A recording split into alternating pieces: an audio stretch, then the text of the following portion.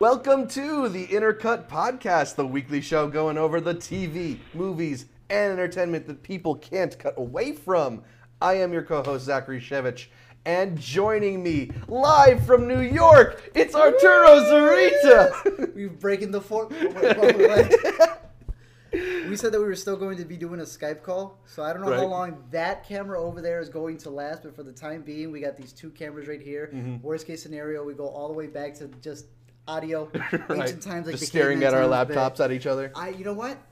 I just figured, the commemorative episode 46, that's when we should finally come together. I mean, it's a special one. Not everybody gets to do 46 episodes. So I figured, let's make it big. Let's blow it out.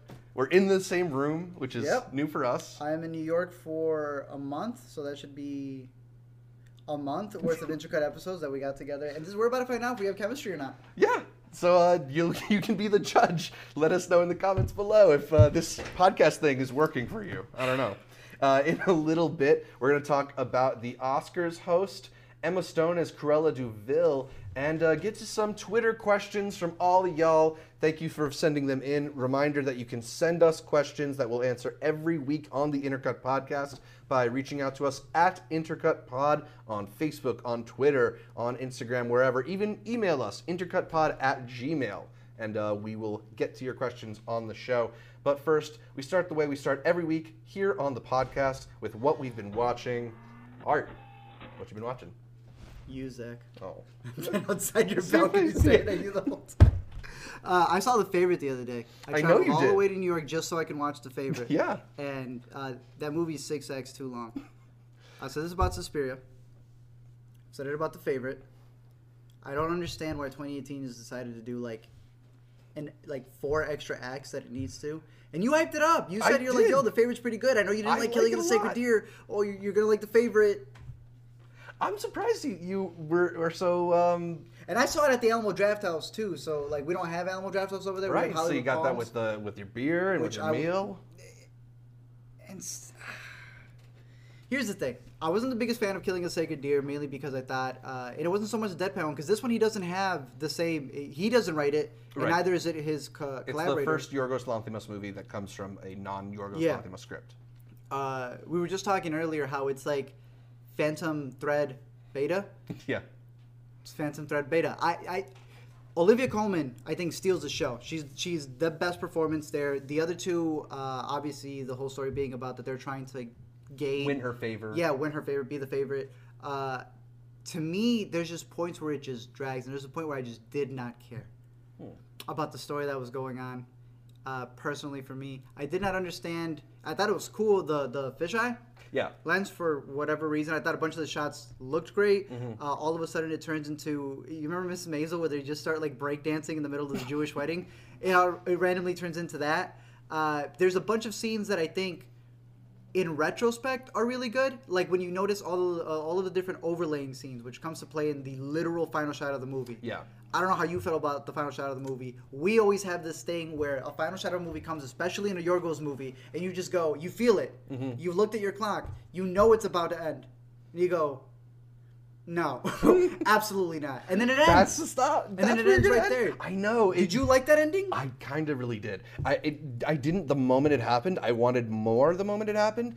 But I think the movie that I compared it to when we first talked about it, before you had seen it, is The Duke of Burgundy. And I think it leaves it in a very kind of like Duke of Burgundy battling of, relationship kind of place where, the person who's won maybe didn't actually win.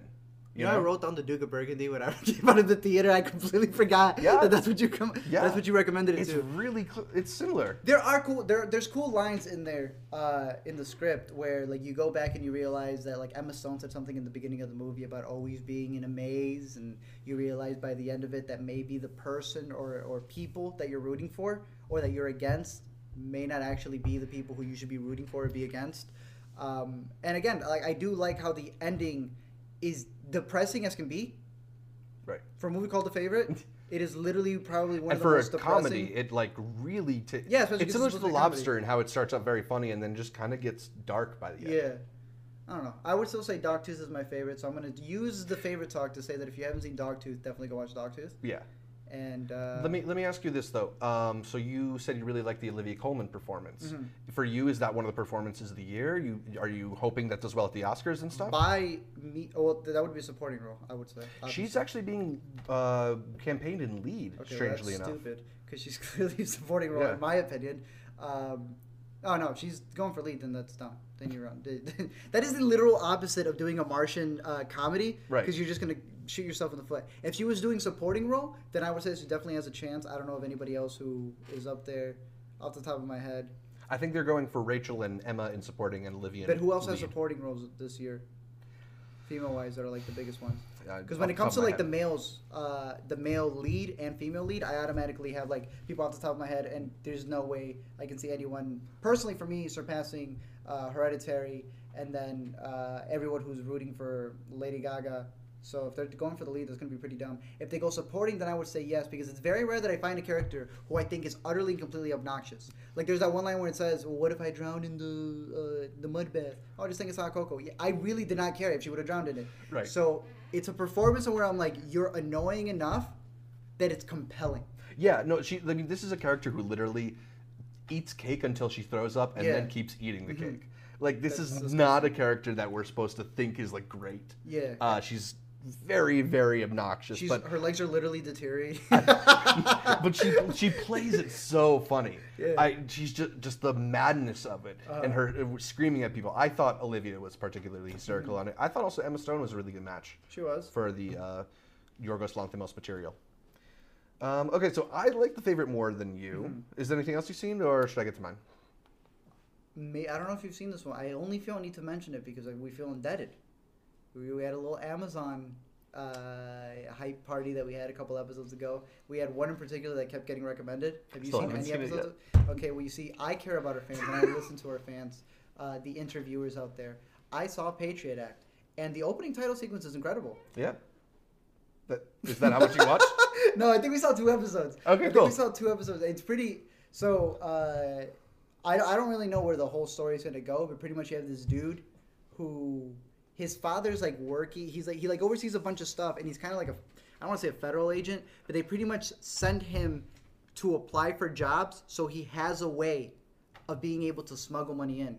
So if he applies for a job, like literally the opening scene, not to ruin it, but I guess to hype for the people who hyped it for us. Hype Yeah, it back. I mean, we didn't know it existed, so maybe you didn't either. Yeah, until you guys were hyped it up for us. Jordan. For those who don't know, like the opening shot is him trying out for. He's interviewing for this position. He doesn't get it. He goes outside. He overhears them saying they're going to give it to the Asian guy who came in. So he goes outside. He walks out with the Asian guy, and then he goes, "Oh, you think you're going to get it?" Yeah, I'm pretty sure. He's like, interesting. Bus comes. Boom. That's the opening. That's the opening shot right then and there, just like that. So this dude does anything to get any job that he needs that will cause him to travel to a country.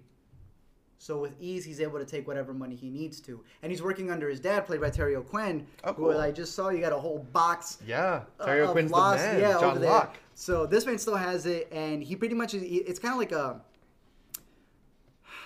I don't want to say like Jacob and Esau type of thing, but he clearly has 2 sons that will do anything for each other, and it's not that he abuses that, but he knows how to use it. The one son who's the scapegoat who does all this craziness, and then the other one who's kind of just like the guy who goes, "Yeah, Dad, what do you need me to do? I'll go protect my brother. I'll do whatever you want." So it's a pretty interesting dynamic. I think I've only gotten 2 episodes in. I'm curious to see what season 2 like brings up, but I can definitely see the hype around it. So You can stick with it? yeah, Cool. I'll get there. I promise. I promise. I will get there. So I've been catching up on some 2018 movies. You know, we're getting close to the end of the year. People are doing their year of end lists. So I wanted to see stuff like Crazy Rich Asians, Love, Simon, Ocean's 8, all these things that I missed during the year. The best of everything I saw was First Reformed. you liked it. Yeah, I liked it a lot, actually. I forget, actually, where you ended up landing on it, but I think there's a lot of really interesting stuff happening in the movie. For me, I feel like if you just listen to the script, you can tell that it's a very personal movie to Paul Schrader. It feels like Yes. a movie where the writer's like, the writer is like, holy shit, what is happening in the Yeah. world? I need to put it somewhere. Yeah, it's almost weirdly personal in that way where a lot of discussions don't feel like movie discussions. They feel like So that's my people favorite part of the hanging out. movie. Exactly. Yeah, And that's sort of what's interesting to me is it's deeply philosophical and deeply internal about what's fair, what responsibility we have as people, as parents, to what responsibility religious people have to the earth. Yeah. I think there's a lot of really interesting material there, and it's really well handled by Ethan Hawke in that lead role. I'm very much in He's favor in of contention, the yes. of the Oscar campaign around him. So yeah, I like the movie quite a bit. It's a small movie and feels super personal, like I said. So I don't know if it's one of my favorites of the year, but I'm thinking about it a lot. To me, it was one of those movies where it's like the discussion around it is so much better than rewatching the movie. Right. Like you can have like a 4-hour discussion just about like what you said. That one scene where Ethan Hawke goes in and he goes, "So y'all don't care about the environment, even though you're a church." Oh, that's because your money's coming from these like big pharma people or oil people. Right. That's interesting. Doesn't your book say to take care of the earth? Did you hear what the director said? Yeah, obviously, he's done stuff from like Taxi Driver to everything. To me, Are you talking about the stuff on Facebook? Is that where you put it? I think so. Yeah. What did he say? The Kevin Spacey thing. No, what was that?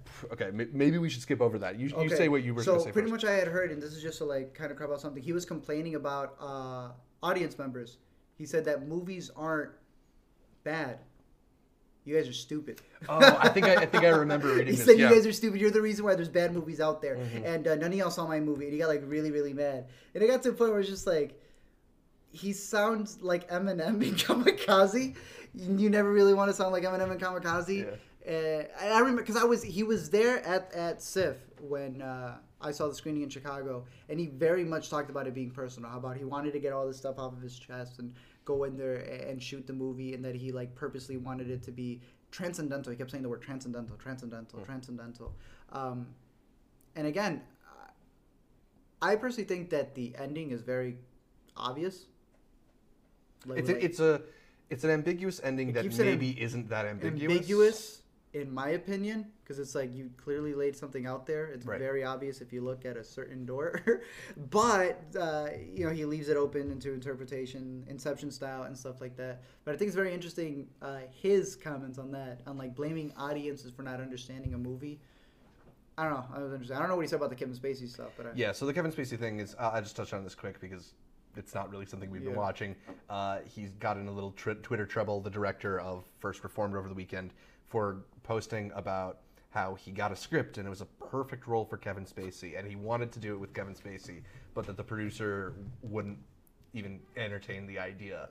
And something about how, there should be a difference between like life jail and art jail or something. A bad look for a dude in the middle of an Oscar campaign.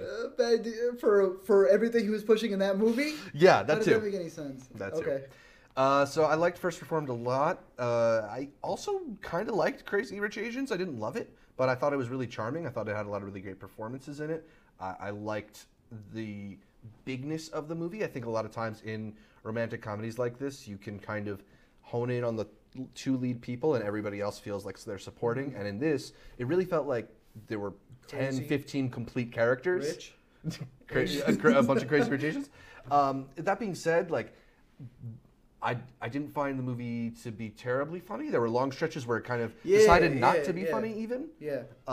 So, it's not for me like a standout from the year. I enjoyed it. I enjoyed Love, Simon. I didn't want to. Okay. I didn't want to after like how bland a lot of it was, but the endings kind of worked for me. Really? Yeah. All right. So you're putting Crazy Rich Asians over Love, Simon. I'm putting them on the same level. Wrong. And you're also saying that the ending of Love, Simon, that is the biggest problem that I had with the movie Love, Simon. What, that it's like a mystery or? I feel Love, Simon has been out for more than enough, so can we dive into this discussion? Yeah, spoilers. Right? Spoilers. Let's do it. It's Love, Simon. It's on HBO Go if that's of interest to you. Been out. I feel like the audience who have been wanting to watch this movie have seen it. Yeah. No. Okay, so the whole movie's about how difficult it is to come out, right? Yeah. That is literally the point of the movie. Yeah. We all agree with this. Did he not just force a dude to come out at the end of the movie? Either show up here or we won't. So when I made this video, right, I got a bunch of people telling me, you're an idiot, go screw yourself, yada, yada, yada, yada, yada, go read the book. That's not the ending to the book. The ending to the book is purposefully them being private. Mm-hmm. He does it in one of those like the tilt-a-whirl things. In private, they do their thing and they like find each other. Blue also isn't randomly kissing a girl in the movie, which I felt was a very contrived twist. Right. Which I think a lot of people were like, well, you know, he could be bi and things like that. And it's again, stuff like maybe that. I'm not one to speak the of stuff like that I didn't like. Mm-hmm. I honestly like some of the more emotionally saccharine stuff, which normally makes me cringe a little bit. Like I just kind of like the relationship between him and his parents. You dislike the beginning of the movie. I think that was the best part of the movie. To me, that was literally... So between us, it's a good movie. Between us, it's... Yeah, I guess so. Yeah. No, I felt like this was on its way of being like... and I'm pretty sure it is. Like, this is a classic for a lot of people in terms of the genre that it's in. Yeah. But to me, like, if they would have landed that ending and not made it as cliche, which is what a lot of people wanted. They wanted it to be the cliche, big, grand ending. But I'm like, that's cool. Y'all could have had... I thought it was going to, like... I thought it was going to go places. I thought it was going to be, like, this whole grand gesture of love. And I will say this... While I do think that the ending is contrived for the twist, as it very clearly is switched from the book, 100%, someone did mention, and they did give me a perspective in where he technically is putting himself in a position of showing the biggest gesture of love, because if the other guy doesn't come out, then he's fully embarrassing himself. Right. And after everything that he had the other guy go through, that's the biggest thing he's willing to risk. But I still feel like he's forcing the other guy. Yeah. Do you know what I mean? Yeah. It's like this whole thing, like literally, and it's in the trailer. You don't get to decide. I do. You got to meet me by 12. And that's all a good point. Yeah. I'm not, like, Love, Simon is definitely not a movie I thought was great by any means. I thought there were some cute moments in there. It was mostly the family relationship that I just kind of found endearing by the end. The dad. Yeah. You didn't like the scene with the dad? No, I did. That was one of the best scenes in the movie. That was those were the scenes that actually worked for me. Mm-hmm. A lot of the stuff with Simon, just he felt like not character. He's the same person in Jurassic World and in Kings of Summer. Yeah. And in everything that he's in. Do you want to touch on Ocean's 8? I know you've talked about how it's not your favorite movie and that Widows is much better. I mean, I agree with all that. I started it and there's that opening little bit where Sandra Bullock is kind of like clothes? When she's like getting into the hotel and she steals the clothes and I was like, okay, I'm in. This looks cool. And then everything else is way too easy for them the rest of the way through.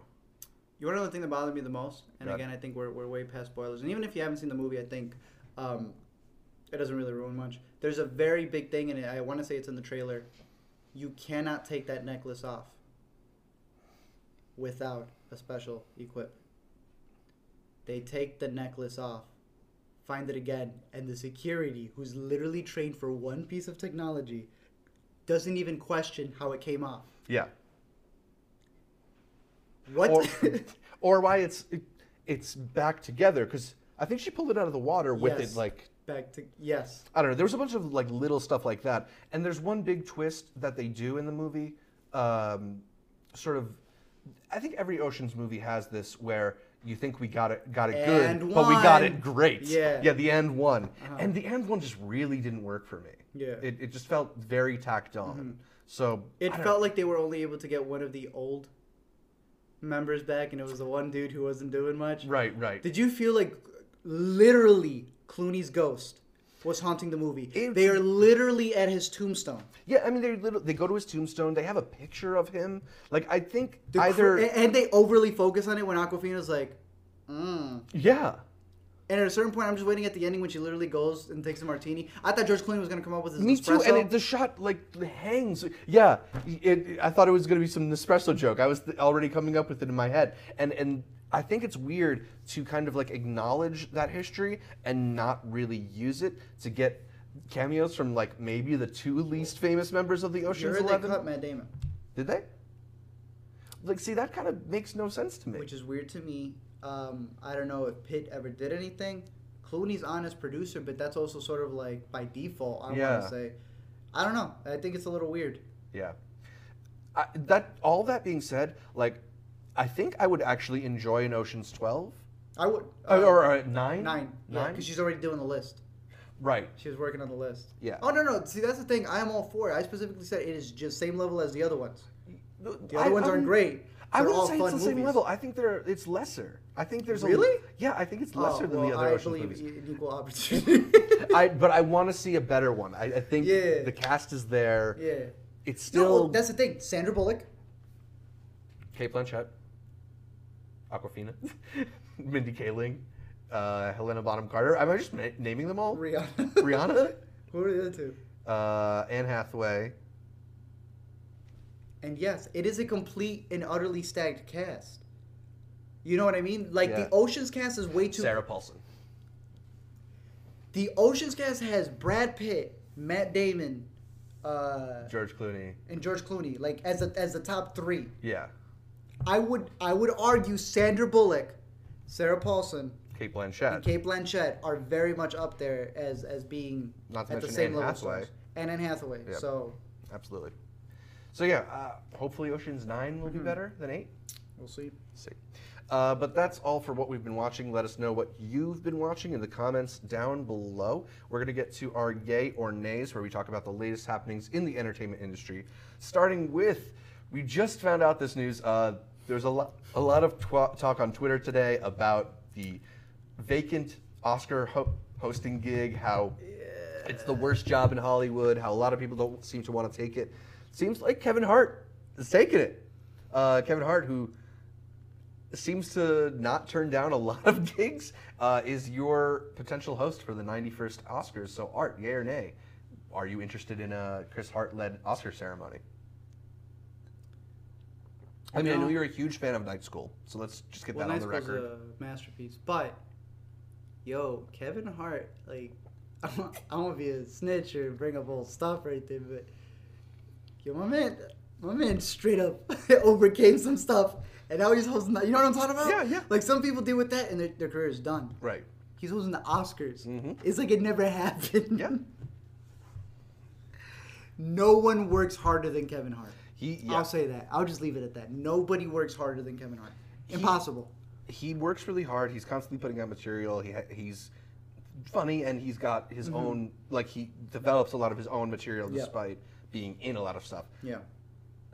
I think he's got the charisma to pull it off. Yeah. Why not? Don't know if what he does will necessarily match up with the Oscars, but who cares? I don't think it really matters. Yeah. I mean, you know, he seems more like an MTV Movie Awards host to me than an Oscars so that host. brings me the only problem because we've had some, what should be better hosts, and what do they always do? What do we always complain? There's no reason for it to be 3 hours long. With Yeah. all that filler. His Night School was 2 hours long, bro. That was literally all filler. So that's like the biggest worry that I have, is that it can be that. At the same time, though, Kevin Hart's best thing is performing. Yeah. I would say he's a better performer than he is when he's scripted and acting. Mm-hmm. So There's also the potential he's now kind of established himself in Hollywood. Mm-hmm. Maybe he brings up The Rock for some bits. Maybe he, has Tiffany he has Haddish. connections with everybody. Yeah. I think that's where, if anything, it's better Mm-hmm. to have somebody who's a little more in Hollywood than somebody who's just a comedian. Yeah. But yeah, it definitely isn't the worst host they could have picked. And if but- you want the funny monologues and stuff, you go watch those other two at the Spirit Awards. and Yeah, stuff. exactly. Emma Stone has been cast as Cruella de Vil in a live-action movie that just announced a new director. Craig Gillespie of I, Tonya is set to direct Emma Stone and the 101 Dalmatians in a movie that's being described as having a punk edge. Art, yay or nay, you want to see the 101 Punk Dalmatians? No. See, I have not liked absolutely any of the live action remakes. Yeah. Do you remember the Does it- live-action 101 Dalmatians? I think it came out when we were Yeah, like but that's young. different though. Yeah, With yeah. Glenn Close? Yeah. That's different. I agree. I'm remembering that that's a thing Yeah. now. See, that's the one I know though. Yeah. Like that's the one I know. That's the one I grew up with. That's the one that they had Not the at cartoon Sock one? Hop. No, it was that one. Like I'm aware of the animated one, but Yeah. I remember the Glenn Close one. Like that's what I know Glenn Close as, Right. being Cruella de Vil. Same. I feel like this is going down the same path of it's going to be like beat for beat. Like okay, cool. It's gotten to the point where, all the dogs are going to be animated, like super animated. Yeah. We already got Secret Life of Pets. I saw Lion King one. That's cool. The only thing I'm excited for, the cast looks stacked.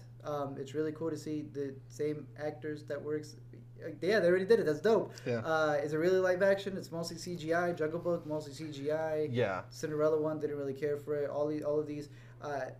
Lion King only has me intrigued because of the soundtrack. The rumors of the soundtrack that may not even be a thing. Yeah. I'm intrigued by Lion King a little bit, mostly with the cast, but aside from that, like these just don't really work for me. These live action Disney ones, these remakes, and I don't know. I feel like a lot of the charm in the original animated one is like fun little puppy gags, and a lot of the charm in the original live action one is, oh my god, look at all these puppies. Like, what's the I like seeing dogs. I don't know if I need to see like a bunch of CGI dogs. It's not. I don't know if the same cute factor is there. You know. If it's based off of Cruella, doesn't that mean like half of the running time is gonna be her cutting up dogs? I mean, I don't know how punk we're getting with it, but yeah, I don't know. I think Emma Stone could be a fun choice. Yeah. She seems young, but way too young, I feel, to play Cruella de Vil. I don't even know how old Cruella de Vil is supposed to be. Yeah. So I guess that really doesn't matter. But I just think it's kind of pointless. Yeah. In my opinion, but Disney will make a lot of money off it though. For the new streaming service. So. Yeah, Disney Plus. Between Two Firms, the awkward Funny or Die interview series that has featured actors such as Brad Pitt and politicians such as Barack Obama, is being adapted into a movie that's already filming.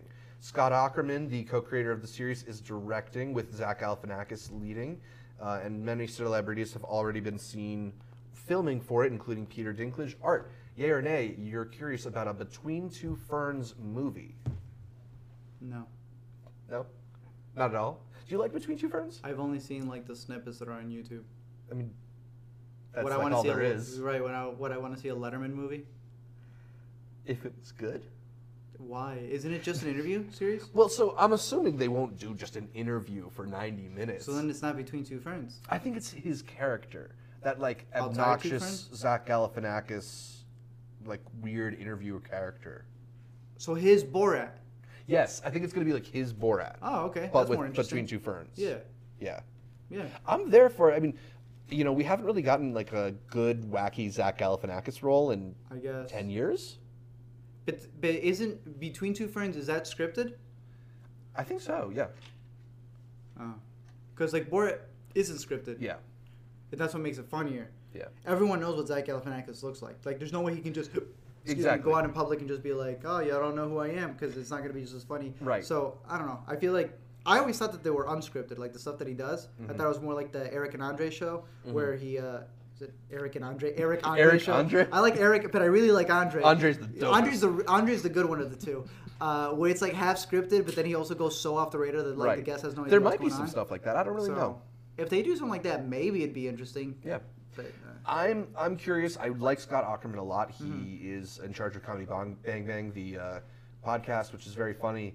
I have faith that they could at least make something that's chuckle-worthy. I don't know if it's going to be like a good movie. Yeah. But we'll see. We're keeping Yay or Nay short this week to get to more of your questions, so let us know in the comments below if there's any news stories you want us to comment on in future weeks of the show. But it's time for the interview, where we get to the questions submitted by you, the inner cuties, the inner cutters, the interviewers. We're just having them all three Yeah. of them. Since I was gonna say on the shirt. Basically, the interfans. Yeah. So let's dive right into it with a first question from Cheyenne, who asks, what do you consider some of the most important post-black and white movies? So this is, I guess, you know, I want to narrow the question down a little bit, because that's basically what, like 1950 until now? But maybe we go like... There's none. Not one has come out. Nothing's Since 12 important. Angry Men, none have come out.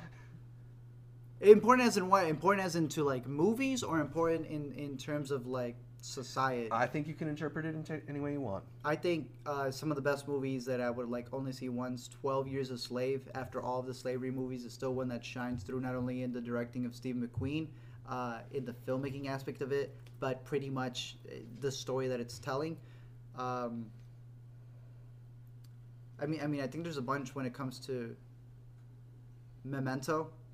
Just the type of storytelling. Yeah. You know what I mean? So that's like the things thing. that change the game. There's a really interesting. You can interpret this question a bunch of different ways, right? Like important, does that mean socially influential relevant, stuff, yeah. or does that mean influential? And if we're talking influential, like you got to throw Die Hard near the top of that list, Yeah, right? you got to throw any Spielberg film that pretty much caused everybody else to do things. is and Jaws are near Yeah. the top of that list.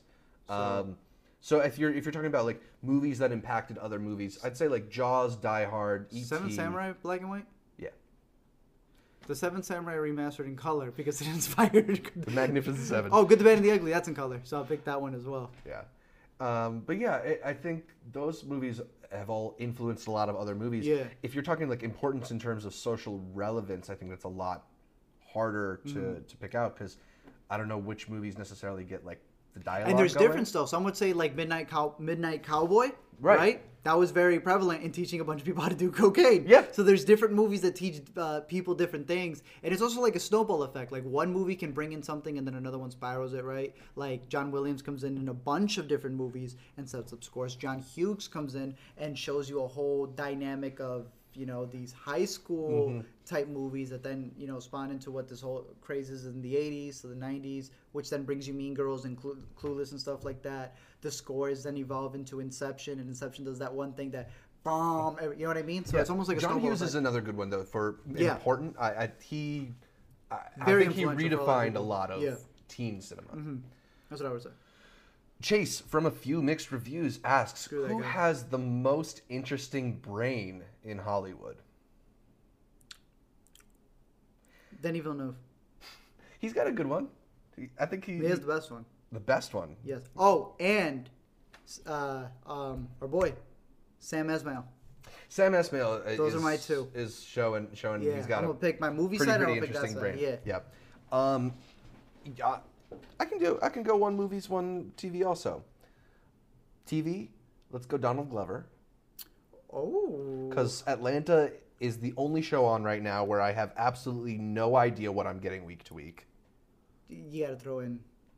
Hiro Murai. Yeah, you gotta throw in. Yeah, Hiro Murai That's a collaborative definitely effort right there. He definitely gets some credit there too because I agree with that. I agree with responsible that. for the That's visuals. fair. And plus, just talking about interesting brains in Hollywood, in the industry, the Donald Glover stuff goes way beyond just TV. Yeah, So, exactly, because it's music videos and a bunch of other stuff. And going movies, I mean, I feel like most people would say something like Tarantino. I think most people would expect me to say Paul Thomas Anderson.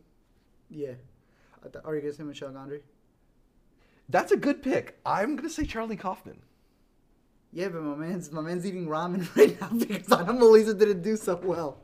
See, here's the problem with that. I said this multiple times. People were like, "Oh, I gotta be the starving artist." No, people are really starving. When I saw Anomalisa, the man was hungry. Yeah. He legit was like, "Thank y'all for coming, for real. I really appreciate it." My man had a pack of ramen noodle sauce in the back. He was collecting coins outside. These people really do not eat. Mm-hmm. Yeah, I mean, Charlie Kaufman's a dude who comes up with an eccentric script that turns into a movie that 100 people see, and then he goes into hiding for 10 years. Charlie Kaufman is that dog in the meme who's burning. Yeah. In the burning firehouse thing. He just thinks everything's okay. Right. I mean, to me though, to be able to write adaptation, being John Malkovich, Eternal Sunshine of the Spotless Mind, and Anomalisa. Yeah. What kind of crazy brain does that all come from? Synecdoche, New York, also. Would you consider him Hollywood?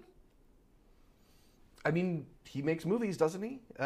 If we're going more mainstream, that's a little harder to choose. But Denis is definitely one of the names I'd put up there. Christopher Nolan, I like too. No, I agree with you 100%. I just feel like he's so far removed from everything that's going on. It's almost like he's in his own lane. He's got a Netflix movie coming up. Does he really? Yeah. Great. Brie Larson's going to be in Netflix it. offered him 2 packets of ramen, and you can make whatever you want. Austin asks us, what movie did you have the biggest shift of opinion on between first viewing it and your most recent viewing? So what movie did you hate and now love, or love and now hate, or maybe it went all the way around? I don't have anything that I don't think I've ever had one that's that drastic. At least not that I can remember. Mm-hmm. It would have to be something that I haven't seen in such a long time. 8th grade recently. I want to say I liked it at Sundance. It wasn't the one that it came out clamoring about. Right. but when I saw it a second time, I thought it was like way better. Like I thought all the subtleties that I missed the first time because I brought you Bo Burnham's Zack Stone. Zack Stone is going to be famous. Go watch Zack Stone is going to be famous. It's fantastic. I was expecting something super loud, and it was the complete opposite. It's a really quiet movie, a really subtle movie. And if you know Bo Burnham's comedy, that's not what he normally does. It seems like the complete opposite, yeah. So seeing it's like it a the Todd second time, Solondz movie. I don't know if you've seen Happiness or he did Wiener Dog a couple of years ago, but he does these like really awkward, quiet comedies. yeah. So I think watching it the second time, knowing what it was, I enjoyed it so much more. I enjoyed the I don't want to call them set pieces, but the moments between characters a lot more. The car scene, knowing her specific perspective and the type of character she is. I mean, the thing she does with the banana, the thing she does with a bunch of the other dumb stuff within the movie, and that whole scene with her dad. But what hit me even more was the whole like, were you paying attention? She's a YouTuber, pretending to be something that she's not in front of the camera. And then it gave me a whole nother interest in this movie as I saw people covering the movie. And then forget covering the movie, just everybody else on YouTube pretending to be something that they're not. Right. Yeah. And there's a whole layer in there of the cringe factor in 8th grade that, again, I didn't appreciate the first time because I underestimated Bo Burnham. Yeah. No, when you really look at that movie, you can really see all the ways in which she doesn't really ever speak as herself. Yeah. She speaks as these ideas of people until the end. Yeah. And I think that's a really brilliant observation in the movie. That's a pretty dope movie. As for me, biggest movie shift for me. Again, this is a hard category to even think about because I think you kind of think about the movies as you like them. For me, a movie that I saw and I liked, but now I love is Do the Right Thing. Okay. When I first saw that, I thought it was a really stylistic, interesting depiction of a bunch of personalities in New York. Yeah. Now I see all the ways in which that movie is still completely relevant. Yeah. And the ways in which, there's a really brilliant Ebert quote talking about the ending that I can't pull out of thin air, but there's just so many smart choices that Spike does in that movie that still feel relevant to the discussions we have around race today.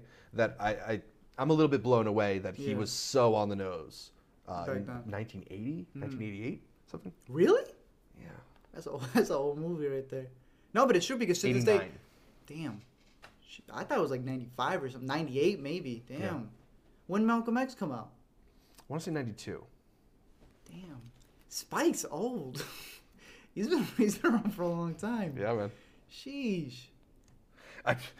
Idiot. I searched Malcolm X trying to find out when the movie came out. And you got his day. I just got Malcolm X. What? How did the movie come out before, right when he was born? Spike Lee really is ahead of his time. Chad asks us, what movie in 2018 would you recommend the most? Now, we're going to get to a best of 2018 list at some point on this podcast, so I don't want us to do what is your favorite movie of 2018, but what's the movie that you think everybody could or should watch that maybe is a little underseen that you would recommend to a lot of people? I mean, everyone already knows what I would say. Searching? Robin Hood. Sorry. Taron Egerton. No, besides Searching, I think one of the big ones you and I have been slightly campaigning for. We mentioned every here and then just Cameron Post. Yeah. That would be one. I don't know. I'm linking on a couple of other ones. Those are the main two. I would definitely recommend a lot of people check out Black Klansman. That's not one of my... Sorry to Bother You. Sorry to Bother You is the one I was going to come up with next. And it's on Hulu. Go ahead. Yeah, no, but those are two movies that aren't necessarily my favorites, but they have such distinct points of view that I think they'd be really interesting for just about anybody. Yeah, I think there's a lot of people who are going to hate Sorry to Bother You, but they're going to remember watching it. Bro, no. Oh. Have I told you about the Left Eye thing? I don't know if you have. Do you remember the group Left Eye? Yeah. In the movie? Yeah. The Rebel group? Who's covered? Wait, what? What was an eye patch? Yeah, I'll leave it at that. Oh, so you should definitely go see Sorry to Bother You on Hulu, and you should definitely go see Hereditary, which I would say is another pick. You ready for this one? You know what the? You know what that signifies? You have no idea. This just hit me the other day. I don't even know if someone told it to me. So if someone told it to me, I am You just subconsciously incepted their stealing. thoughts? Yeah. Or if I thought of it in a dream, Paimon's camel approaching as it gets closer to the end of the movie. Oh, interesting. Bro, that's jacked up. That's jacked. Don't watch Hereditary. Yeah, right. You're not gonna fall asleep. Oh. And this is something that we've mentioned a lot on the show recently, but Widows. Widows is a movie for everybody. Yes. Yes, it is. I've over-recommended Widows to the point that people just won't take me serious. Howard asks, how do you walk on the line between film criticism and filmmaking? Do you ever feel guilty judging other people's work? This is an interesting question because I think a lot of film critics get to a point where it becomes a little bit weird to be bashing on movies or, you know, disrespecting a film, quote unquote. Especially, you know, you're at the point now where you're getting some producers talking to you, and you don't want to have an awkward discussion with them. Yeah. So how do you navigate stuff like that? Tell them to go screw themselves. I'm here for my audience and my audience only. Here's the weirdest thing. Every time you get that, you always get that thing where people go, "Well, why don't you go make your own movie? How and show's better?" Yeah. Give me the $10 million budget and let's go. Yeah. What did you think was holding us back? Yeah. What did you think was holding us back? I mean, there's that. There's like opportunity. But you simply. don't even have to make a movie to give your opinion. Right. It's all about logic. Right. And I think people often misconflate the idea of a film critic and a filmmaker, thinking that they should be coming from the same place or something like that. A filmmaker, their talents are in the interpretation of material to a visual medium. You know, that's a specific skill. Critics are communicators. You know, how can they break something? They're the ones who are explaining and breaking down something to you. They're the ones who are able to understand how it's received. I'll put it to you this way. Or all of us chefs. Now, I know you got your blue apron. I know you got blue apron. Blue apron. Right? So you practically think you're a chef. But just because you're not a chef, does that mean you don't know the difference between good food or bad food? Right. Or whether or not something tastes good It's when I super try interesting. it. I was like, this thing with movies is so concrete. You can use that same logic for food. Right. You're able to decipher whether something's good or not. That being but you're not a said, chef. I think there are a lot of film critics who are disrespectful of 100%. filmmaking. I agree. So yes. we're not standing up for that. I think we're both at we're at a point where we try to be fair. We try to go into a movie and think, well, what is the filmmaker doing here? What are they trying? I think the thing is tone. You get some people who like overly nitpick or they try to like make fun of, you know? I've always been of the belief, like there's a bunch of directors, people just go like, this guy, he was out to destroy our childhood. Who are you? No. Right. I don't think they actually care to destroy your childhood. Maybe they're not good filmmakers. I won't say the word dumb. Yeah. Why would they want, like, why are you acting like they care about you that much? They Like there's really some evil don't. genius. Yeah, they just thought of something that they thought was cool. You didn't think it was cool. Yeah, it ended up being really, really dumb. Let them know. Yeah, you completely missed it there. They're not out to get you. Like, let's relax there. So when it comes to that, I'm like, no, I think it's all about tone, because like when we complain about stuff, a majority of the time it's like we're disappointed. Yeah. I think that's the biggest difference. It's not going like, wow, you were complete and utter trash. Right. It's when you start telling the intent of the director and stuff like that, and you start pretending like you can do it better. For me, it's sort of like, man. We love the boy Damien. Yes. We're big fans of Damien. But if First Man isn't like up to snuff for what he's done, we're gonna feel disappointed, and that's not because of a lack of interest in Damien's work or in him as an artist, but it's because it didn't work the way that Whiplash and the way that La La Land did for us. Yeah, I think again, it's all a matter of perspective. But I mean, we also get to that point where, like you said, we make critiques, and sometimes literal producers will like it and flip it over. Other times, then they don't like it. But then that's where you get the "This Is Us" effect. That dude, he'll take all the praise from the critics, and the critics really do matter when it's about "This Is Us." Oh, y'all didn't like my movie Life Itself? You white critics need to burn in hell. Oh, they were black and they were women? Then they should all burn it. You cannot pick and choose. Yeah. So. Plug asks, since MoviePass is dying, how many movies do you see in theaters now? Same for me. I don't know. I wasn't reliant on MoviePass. Yeah, we need to hop you on something. First of all, I don't know how any of y'all do it in New York. It's the worst. I mean, that's the thing is everything costs so much in New York that like. Well, when we went to go see The Favorite, luckily they allowed us to do 3 easy payments of $49.99 in order to be able to enjoy the film. But I don't understand. First of all, just to get into the city, they charge you $50. Then to like park in the city, they charge you $30. And then I breathe the dirty air in the city, and they charge you for that too. 25. So it's like, nah, what? Like all of your theaters here are like $20 for a 2D movie. Mm-hmm. That's a film archive. Yeah, and MoviePass doesn't cover a lot of these places. MoviePass doesn't exist anymore. Yeah, that's the thing. So I personally would say this: Cinemia, I think, is one of your best options right now, and AMC A-List. I have both, and I still pay for a lot of my movies out of pocket when I go to film festivals. When I'm lucky and blessed enough to be able to get credentials, I don't take that for granted. I appreciate it, but I also don't expect it. There are many times where I don't get it, and I go, it doesn't matter. I'm still going to go get it. I'm still going to go watch those movies and pay for them because at least I'm able to give my honest opinion on those movies. Obviously, I watch a bunch of stuff for Let Me Explain. So I'm still literally watching the same amount, but I'm blessed enough to do it for work, I guess. Our experience isn't comparable. It's different. We always say that, we're weird. This is something that I got into an argument on Twitter with Stuckman once, talking because he was talking about how you need to like see as many movies as you can, and it's like you get to see as movies as you can in theaters because you're getting paid every time you see a movie. Mm-hmm. We're lucky that sometimes it's financially feasible for us to see a movie and make money off of it. Yeah. So, for one.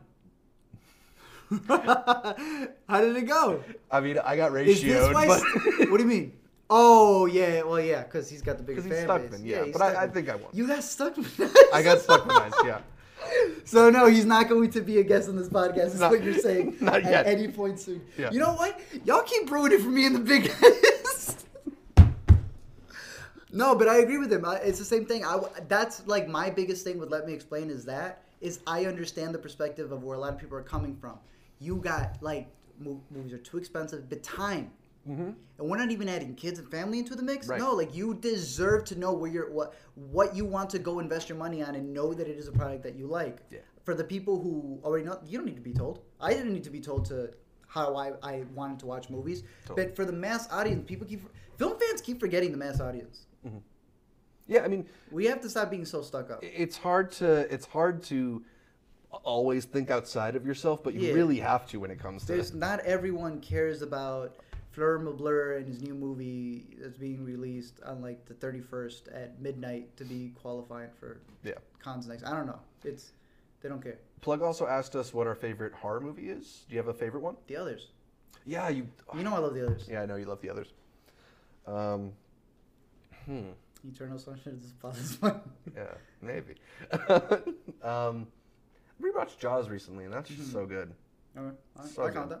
Take Shelter is great also. Mm-hmm. Ian asks us what our thoughts on recent winners from early critics awards are, and if there are any under-the-radar contenders for awards that more people should see. So, like in the Hereditary? Yeah, I mean, Hereditary's been getting a couple shout-outs. May I? It was a cold winter's eve in the early of this year when I came out of Hereditary and I said that people were getting baptized in their own tears because of how scary this movie was. I then went on to make videos about it, and I actually had named it my number one, if not two. I think I was flip-flopping it with Searching at the time. Yeah. And I kept hyping it up. That was the first movie I was hyping up before I got into the whole Searching train of it. But I was hyping up that movie like crazy. People told me, yo, you got to stop hyping up this movie. Like, you're ruining it. You're just overhyping it. It's not that good. Now I have it in my top 10, and people are going like, wow, you're so predictable. Obviously, this is one of the best movies of the year. Y'all crazy. I don't know what to tell you guys. So, talking about some of these year-end lists that have been coming out, there was the NBR, National Board of Review, did their top 10, and the AFI did their top weird. 10. AFI was weird. So AFI did Green Book, Ballad of Buster Scruggs, Black Panther, Can You Ever Forgive Me, 8th Grade, First Reformed, If Beale Street Could Talk, Mary Poppins Returns, A Quiet Place, Roma and A Star Is Born, which I mean, there's a few No. good movies on there. No. Like, it's a fine list. Here's the thing: when it comes to the end of the list, everyone wants to quantify their list over the other ones. I just want to know why people like their movies the most. Like, what was it that hit them? Super corny to say, I know, but like everyone's super big on like, no, this movie is better than your movie and stuff like that. I'm very curious.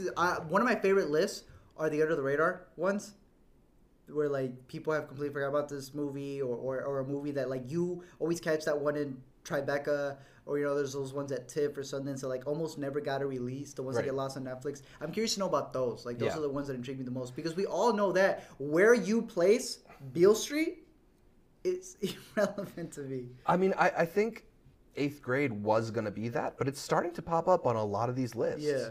It's not exactly getting forgotten about. So I'm happy to see. Cool.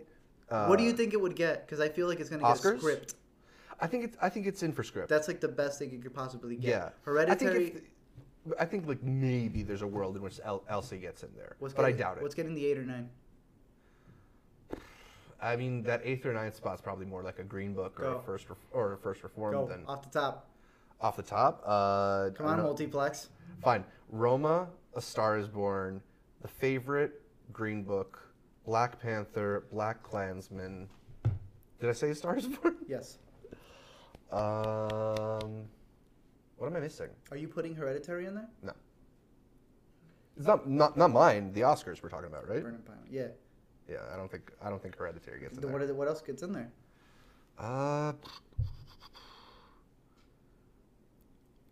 Do you think a Ben is back? A Beautiful Boy gets in there? I could see like a Beale Street. You know what I think it is?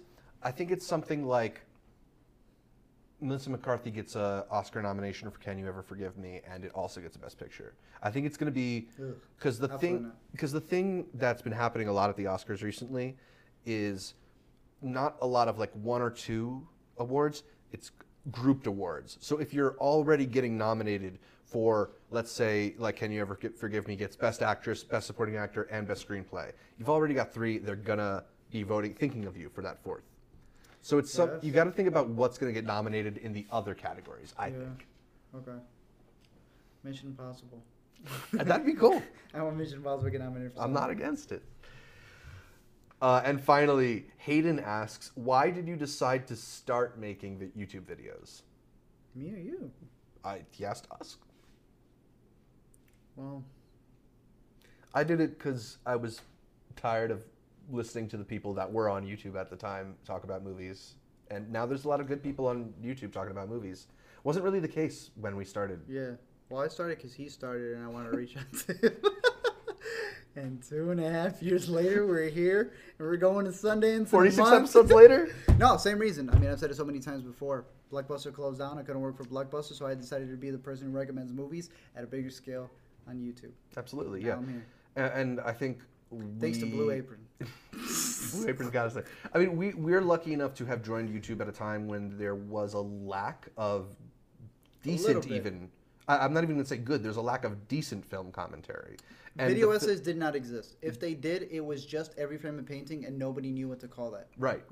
I remember when I was starting out, I was explaining the concept of video essays to people, and now everybody gets it. So, like, I think we in the last 5 to 7 years have seen a big shift in what's been out there for film commentary and reviews, video breakdowns. Yeah, right. Yep. So for us, it was noticing there's that gap there and trying to fill it, I guess. Yep.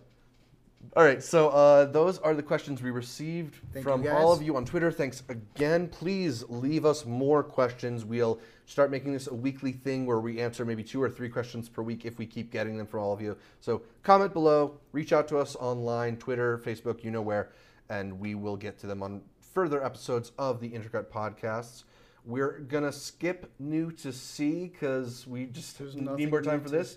Yeah, I mean, it's Oscar season, catch up on stuff or look out for those awardsy movies. Yeah. And I mean, that's one of the biggest reasons why I came to New York is because I wanted to see what else I can catch up, to be with you as well. Yeah. So, don't put that too low. But a bunch of the movies that are coming out, like one of the biggest worries that was missing that pocket of films that only comes out for like that slow period of time that are just trying to qualify. Burning, I'm hoping gets a really big release for those who, because I liked Burning. Yeah. I loved the last 45 minutes. There's 2 hours again. We're dealing with those like 6-act type movies. But I hate having someone who's looking forward to Burning having to overly wait and having to go through this Oscar and not even know. Well, I don't know. Am I going for it? I haven't seen it. Right. I wish that they got a little bit more of a wider release. So I know with like Burning coming out, Beale Street coming out. I'm blanking on a couple of the other ones. Shoplifters, which I know you and I want to catch. Different things like that. Being able to be here to catch up on all those movies. That way we can have that concrete list by the end of the year of the things that we want to cover. Absolutely, yeah. There's a bunch of movies that, like I said, I've been trying to catch up on VOD, but also just the ones that are in only limited release.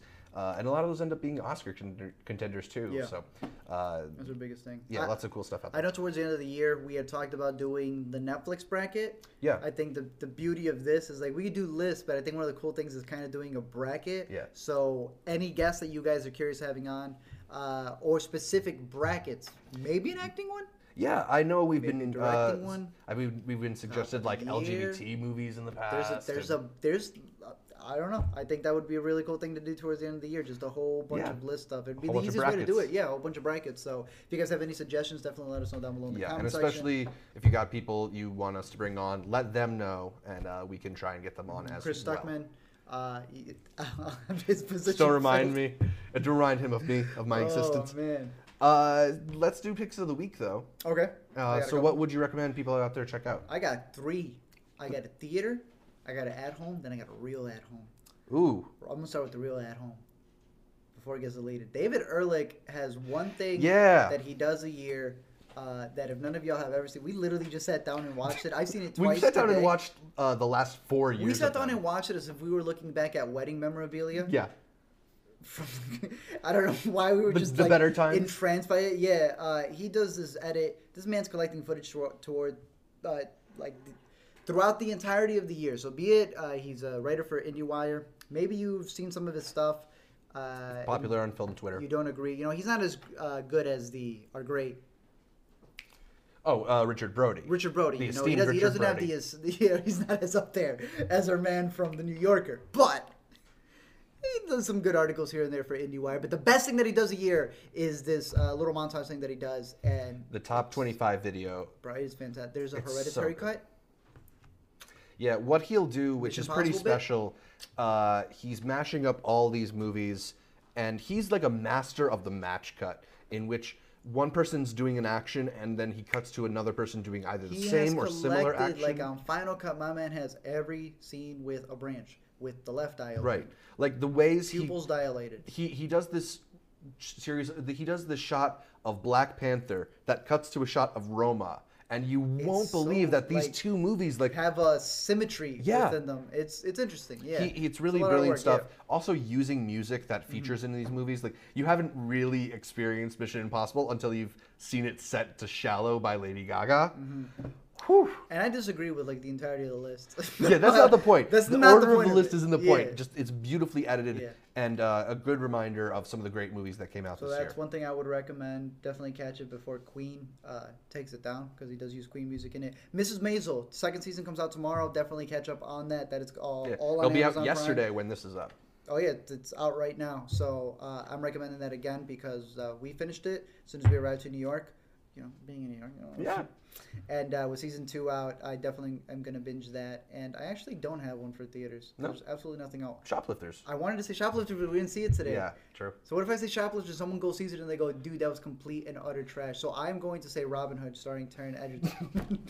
Because you're not worried about anybody thinking that's trash. No, because if you go see Robin Hood, then that's on you. I don't know what to tell you. I have nothing but theaters. All right. In theaters, I'll recommend The Favorite, if you're not going to go ahead and recommend The Favorite, because I thought it was very funny and it's very subversive in the way that it kind of breaks traditions of most of these very stuffy period pieces. Like it's my review to you when I first saw it was it's a period piece for people who hate period pieces. I like how you review things to me. I do review them to you. Bro, you were on Rotten Tomatoes. But why are you reviewing things to me? I get it. I love our relationship. It's great. What? I literally get all your reviews. I feel like it just goes to your girlfriend and it goes to me. And the entirety of the rest of the audience that you built on Multiplex or everything else, nothing. You say you don't even no. Sometimes you don't even bring it up here.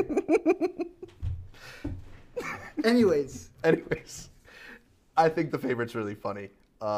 If you like Yorgos Lanthimos' work, definitely Watch see Dogtooth. it. If you don't like Yorgos Lanthimos' work, or don't know it, I should say, watch Dogtooth. Yeah. But if you're at home, there's a new season of F is for Family on Netflix. This is the animated show led by Bill Burr. Yeah, you recommended this. I've only seen a couple episodes of the new season, and it's been doing this kind of interesting thing in that now that there have been already 2 seasons of it. This is the third? This is the 3rd season of it. Okay.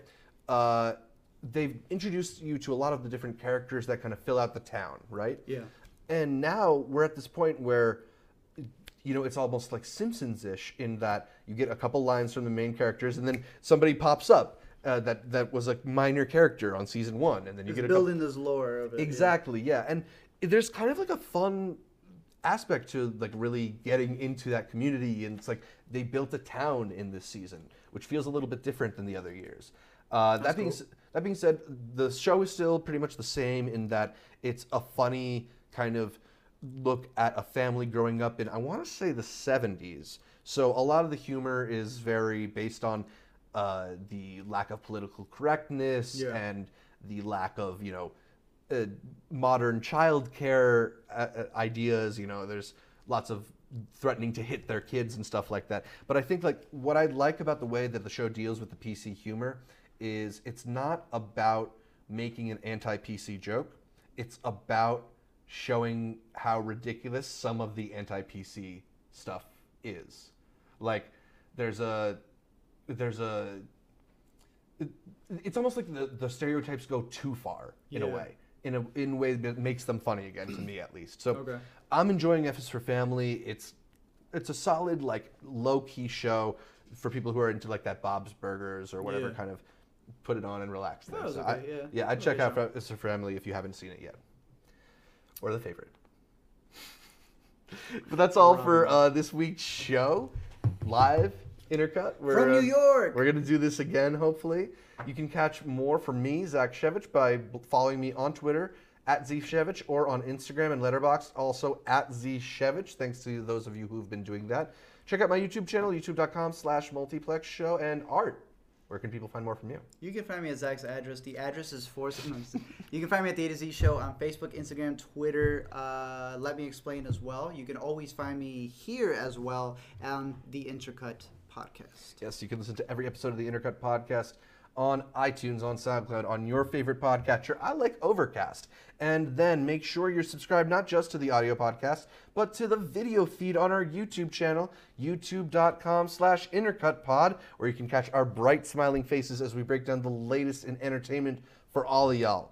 Find new episodes of Intercut every Thursday, and please leave us a comment, like the video, considering heading over to iTunes and writing a 5-star review or something like that. You can like our Facebook, you can like our Instagram, you can follow us on Twitter. Print out flyers, send it to everyone around. All of those are @IntercutPod.